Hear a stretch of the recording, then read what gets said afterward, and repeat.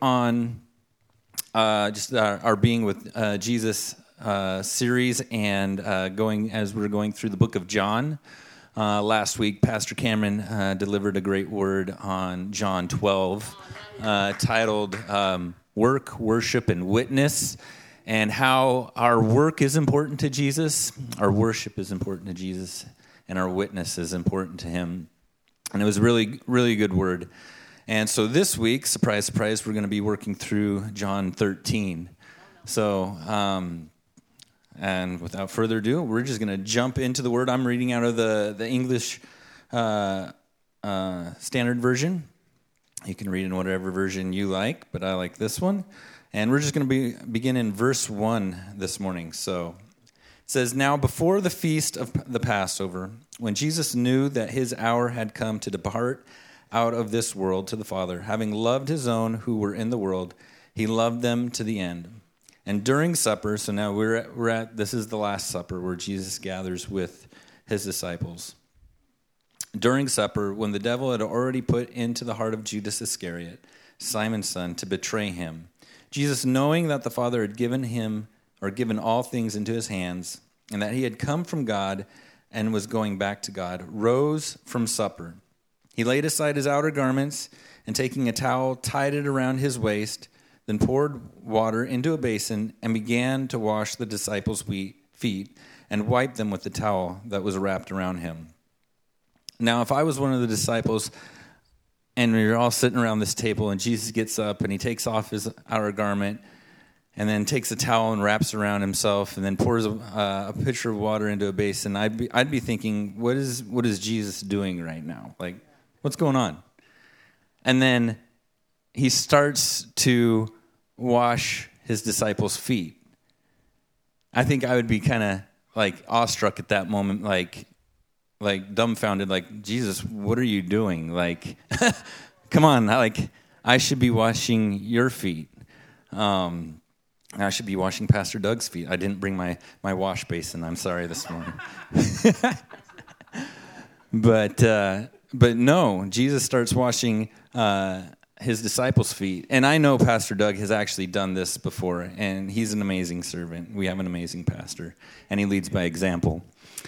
But so I think the disciples, as I would be, are just kind of dumbfounded in this moment, like, Jesus, what are you doing? And like you don't hear any conversation until it says he came to Simon Peter, who said to him, "Lord, do you wash my feet?" So I think Simon is kind of maybe a few people down, and they're all kind of spellbound, like, what are you doing, Jesus? And all of a sudden, Peter's like, "No, this isn't right. Like, what are you doing? I should be washing your feet." And that's what he said. He said, "Lord, do you wash my feet?" Jesus answered him, "What I am doing you do not understand now, but afterwards you will understand." Peter said to him, "You shall never wash my feet." It's like, hey, this is below you. You're Jesus. You're the teacher. I'm the servant. I should be doing this to you. No. And Jesus' response to him, "If I do not wash you, you have no share with me." Simon Peter said to him, "Lord, not my feet only, but also my hands and my head." It's like, okay, I want to have a share with you. Like, okay, just wash all of me. Like, and so, and then Jesus says, "The one who has bathed does not need to wash except for his feet, but is completely clean. And you are clean, but not every one of you, for he knew who was about to betray him. That was why he said, not all of you are clean." Now in this, Peter's getting his feet washed by Jesus. And Jesus is saying, hey, I need to do this or you don't have any place with me.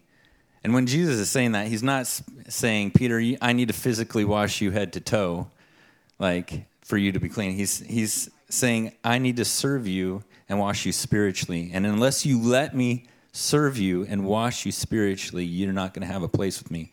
Now, Peter, being as dense and as dull as he was, didn't understand this. I think we're pretty dense and dull sometimes too, and a little misunderstanding at times.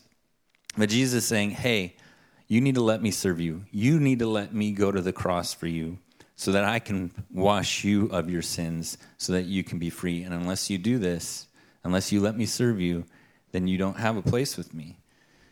And then, he goes on to say, if you've been washed, it's done. It's finished. I've washed you. You don't have to be washed again. Once you accept Jesus into your life and you repent of your sins, you don't have to go back and repent of those sins once ever again. It's done. It's finished. He's given you that salvation, that freedom. But it's about the heart. That's why he says, only your hands need to be washed, or only your feet need to be washed. He's saying, always have a surrendered and submissive heart to God. So that when we go through life, the Bible says, die to yourself daily. If you mess up, just be like, God, I'm sorry. Thank you for saving me. Wash your hands and continue on. But we don't need to be completely washed again. So verse 12, as we continue on here.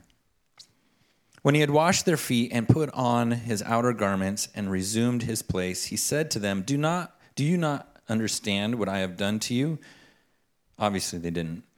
You call me teacher and Lord, and you are right, for so I am. If I then, your Lord and teacher, have washed your feet, you also ought to wash one another's feet. For I have given you an example, that you should also should do just as I have done for you. Truly, truly, I say to you, a servant is not greater than his master, nor is a messenger greater than the one who sent him. If you know these things, blessed are you if you do them. So Jesus gave us an example. I like how he always gives us an example. How many of you have kids or have ever raised kids, been around kids, know what kids can be like? They can be messy. Toys, clothes, food. That's the gross one. I've now instituted a rule for my son. He's 11 now, and he should get it by now. If I find any dirty dishes in your room, it's going to cost you $0.25 for every dish. But it's kind of... It's interesting, whenever you ask them to do something, do a chore, do I have to? Well, yes, you're part of the family. But I don't feel like it. I don't want to. Why do I have to? It's like, because I don't want to clean up your stuff. I'm already cleaning up your stuff all day long. Come on, you could do this one chore. Or, well, I didn't make that mess. No, I know you didn't make that mess, but you're part of this family and you're going to serve the family.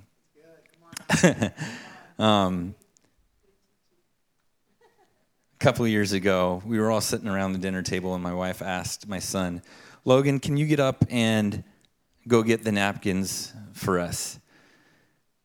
And he gets up, and he's like, fine.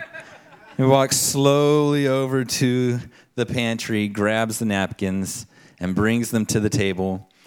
And my wife, trying to encourage him and tell him he did a good job, and says, Logan, thank you.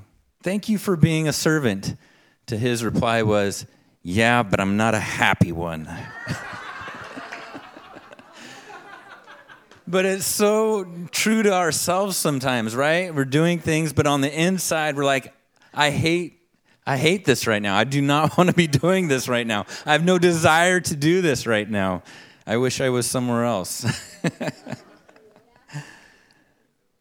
But Jesus wants us to be a servant like he was a servant. Verse 34 says, a new commandment I give to you, that you love one another just as I have loved you. You also are to love one another. By this, all people will know that you are my disciples if you have love for one another. So Jesus makes this declaration statement right after he serves and says, do as I have done. Do to others as I have done to you. And then he says, this is a new commandment. Love one another as I have loved. Do as I have done. Love as I have loved. So Jesus is equating serving with loving here. So on your notes, to truly love, we must serve. And there's a book out there. I don't remember the author. Maybe Pastor Doug can help me. It's called The 5 Love Languages. 5 different ways that people give or show love and receive love. And the first one that you can write down on your list is words of affirmation. Tell somebody, give somebody words of encouragement. That's a way to serve them. It's a way to love them, to help them. Tell them that they're doing a good job. I've had some good coaches, baseball coaches, sports coaches in my life that have encouraged me. Even, if I made a mistake, they say, hey, you can do it, you got this. And I've tried to do that myself as well as I've grown up coaching, but just encouraging people, with your words, speaking well of somebody, about them. It's a way to love them and to serve them. Physical touch is the second one. Sometimes people just need a hug, They just need to feel physically that you love them. I was just meeting with a friend, and he said he went over to his house, and this little boy, he went to go shake his hand, and this little boy kind of withdrew. He's like, I don't shake hands. He's like, okay, well, can I give you a hug? Yes, you can give me a hug. It was kind of funny. Didn't like handshaking, but he took hugs. Sometimes people just need that embrace, that physical touch. My daughter, my youngest, she's funny, but she loves tiny tickles, is what she calls it. Daddy, I want tiny tickles, and it's actually quite hilarious. She gets mesmerized by it. And she'll come up, and if I just start to give her little touches on her arm, she'll just kind of get this blank stare like, yes, I love this. And then if you stop, she'll be like, more. She's like, no, just keep doing it. And it's actually, I need to record it. It's pretty funny, the face she gives. But some people just need that touch. Number 3 is gifts. Some people are good gift givers, good gift receivers. My mom, she loves giving people gifts. And we keep telling her every Christmas, stop giving our kids toys and things. Our house is full of them. But she continues to give them gifts because that's her love. That's the way she likes to love and serve her grandkids. And so every Christmas, there's still at least 5 presents underneath the tree for each one of them. And you can't give it away because it's from Grammy, so our house just keeps getting fuller and fuller. The next one is acts of service. Another way to love somebody, like Jesus was showing his disciples, serving him by washing their feet, and or serving in other ways, making somebody a meal that needs a meal, or mowing their lawn, or whatever it may be. That's a way to show somebody that you love them, by serving.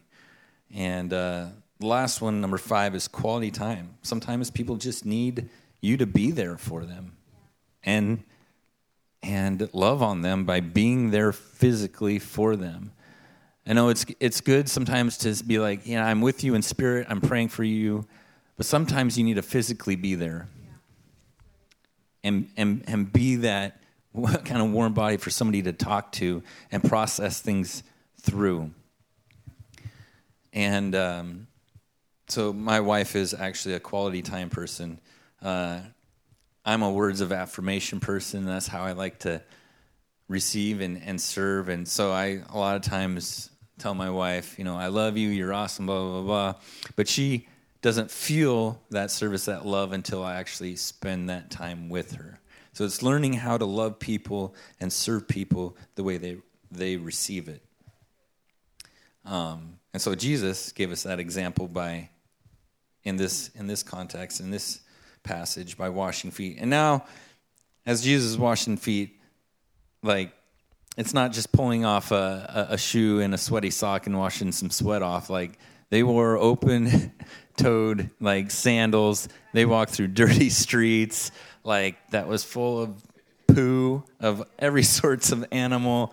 And I'm sure some of the disciples are like, Jesus, what are you doing? I don't even wash my feet. That's why they look the way they do. I'm not even going to touch that. So But Jesus went to that level. He's like, even what you won't do for yourself, I will do for you. I will serve you in this way because I love you. When I was in college, I during the summer did what a lot of people do. You get a summer job to kind of help pay for the college ahead. And one of the jobs that I got was at Grace Harbor County, and we were called the summer help. And we were in charge of doing everything that everybody else didn't want to do. All the full-time employees, like, we don't want to do that, make the summer help do it.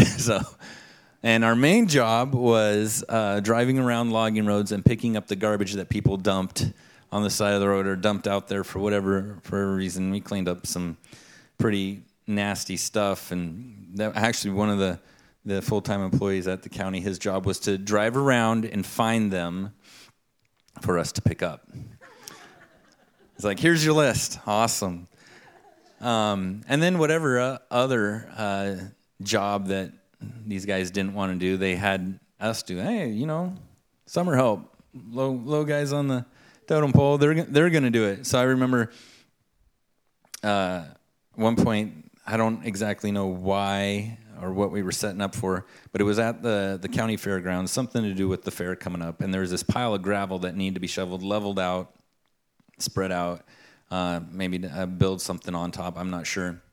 So they called us summer help over to go level this giant mound of gravel, and we're there, and we're working there for a little bit, and then this county commissioner shows up, and which was surprising to me. You never see these guys. They're off in meetings and doing, things that are important. But he shows up and he's wearing, nice shoes, slacks, sport coat, nice shirt and tie, and I'm just like, wow, he's like coming to, see what us summer help are doing. That's kind of cool. Like he's showing up and overseeing and stuff. So we worked for a little bit longer, and then he did something that I totally didn't expect. He took off his sport coat. He may have loosened his tie or whatever, but then he walked over and he grabbed a shovel, and he started scooping the gravel with us and spreading it out with us. And he worked with us for like, I don't know, it was over an hour until the actual job was done. And he was sweaty, he was dirty. His nice shoes were dirty. His white shirt had dirt on it, and I was just like, wow, like, he didn't have to do that. And I wouldn't have thought anything of it if he would have just showed up and like, hey, you know what? You guys are doing awesome. Keep it going, and took off. I would have thought that was cool. But he took up the shovel and started helping us and serving with us, giving us that example. And I remember, obviously, this is like 20 years ago now, that made an impression on me. As I watched this guy serve, I was thinking to myself, even in that moment, it's like, I want to be a leader like that. I want to not just tell people to do things and not be willing to do them myself. But I want to show by example how to serve, how to love. And that commissioner was a great example to me, and I remember taking that away. I want to be like that. And that's what Jesus did. 1 John 3:16 through 18 says, "By this we know love, that he laid down his life for us, and we ought to lay down our lives for the brothers. But if anyone has the world's goods and sees his brother in need, yet closes his heart against him, how does God love abide in him? Little children, let us not love in word or talk, but in deed and truth." Let us love in deed. Let us love by serving. One of the things that's so striking to me in this passage, in this story, is, as we kind of skipped over these verses, but in John 13:18 through 33, Jesus predicts Judas's betrayal. And he goes through and he says, "One of you is going to betray me." And he goes through and explains how they're going to betray him. And they're all the disciples are asking, is it me? Is it me? Is it me? And he's like, it's going to be the one that I give this morsel of bread to. And he gives the morsel of bread to Judas. And they still can't figure it out. They still don't know who's going to be. I don't understand. Bright group of people here. Just like myself sometimes. Sometimes I'm just like, I don't get it, God. I was like, seriously, I'm clearly explaining this to you. How do you not get it? But they go through that, and Jesus predicts Judas' betrayal. And in verses 36 through 38, he predicts Peter's denial. So Judas, who's about to basically just stab him in the back and betray him, and Peter, who's about to deny that he ever knew him. And Peter, if you remember, denies him 3 times. And the number 3 in the Bible is the number of completeness. So Peter completely denies Jesus, completely severing that relationship, that friendship. And I know that even in the forefront, that was hurting Jesus. So what's striking about this is that Jesus, he washed Judas's feet. He washed Peter's feet. He washed the feet of those who would betray him, deny him, persecute him, never accept him. He served those, he loved those that he knew were going to hurt him. Come on, that is amazing.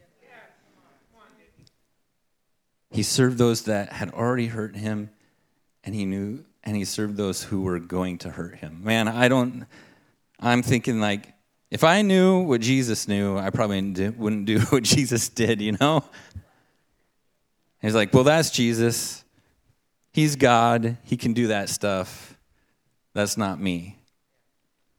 But Jesus asks us to do that stuff, and not just asks us.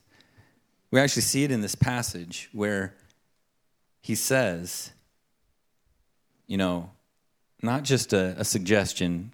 Do this if you feel like it, if you feel like you're up for it. But let's go back to verse 34. It says what? A new commandment I give to you, that you love one another just as I have loved you. You also are to love one another. By this, all people will know that you are my disciples if you have love for one another. So this isn't just a suggestion. This is a commandment that God gives us, that Jesus gives us, that we're to love as he loved, serve as he served, love those who persecute us, love those who speak bad against us, who try to hurt us. You're like, well, I can't do that. That's just impossible. And you're right, it is.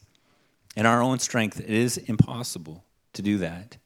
But that's why Jesus left this earth, so that he could send the Helper, the Holy Spirit, to give us his strength and his ability to do what we can't,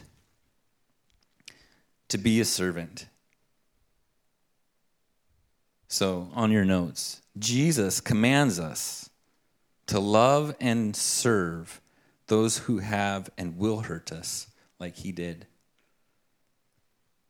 And the only way we can do that is by his power, by his grace. So you can teach somebody to serve, you can tell somebody to serve and do something, but that's most likely, and you can try to force yourself to serve. Well, that's just going to produce I'm serving, but I'm not a happy servant. And that's what's so amazing about this, is that Jesus served the ones who would hurt him and betray him, and he was happy to do it. He wasn't reluctant in doing this. He desired to do this because he loved these people, regardless of what they had done or were going to do to him, regardless of what they said or were going to say about him. He loved them. And I've said this before. Jesus came to die for our sins, not because he had to, but because he wanted to. For God so had to save the world? No. For God so loved the world that he gave his son, and Jesus gave his life for us because he loved us. He served us because he loved us. So you can teach somebody to serve, and you can force yourself to serve. But a servant's heart, which Jesus desires for you, is caught, not taught. If you want to get Jesus' heart to love and serve people, you need to spend time with him so that his heart becomes your heart, so that you start to see people the way he sees people. See that, yeah, they may say some ugly stuff about you, may try to hurt you, but they're still people and they're broken and they need Jesus. And when you get his heart and his vision and his power and his grace, you get that ability to love and serve like he serves. Another suggestion I would give you is spend time with God. It takes a lot of just spending time with him and getting his heart, but also spending time around other people who serve in that unconditional way because they've spent time with Jesus as well. And a couple people that just right off the top of my head come to mind is Pastor Lois. She's a great servant. She loves to serve, loves to, you'll see her mopping a floor. You'll see her in the kitchen cleaning things up. She's a great servant. And Lynn Jessen as well.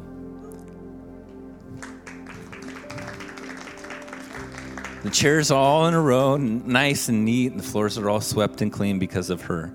Because she loves you guys. Because she wants you guys to be able to walk in and have a clean place, orderly place to sit so that your focus can be on receiving from God, not the stain or the dirty seat that you're sitting in.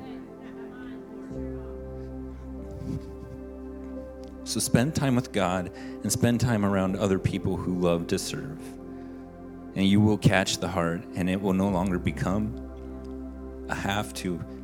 You will want to. You will want to serve as Jesus served, like he commands us to do. Amen? Amen. Let's stand.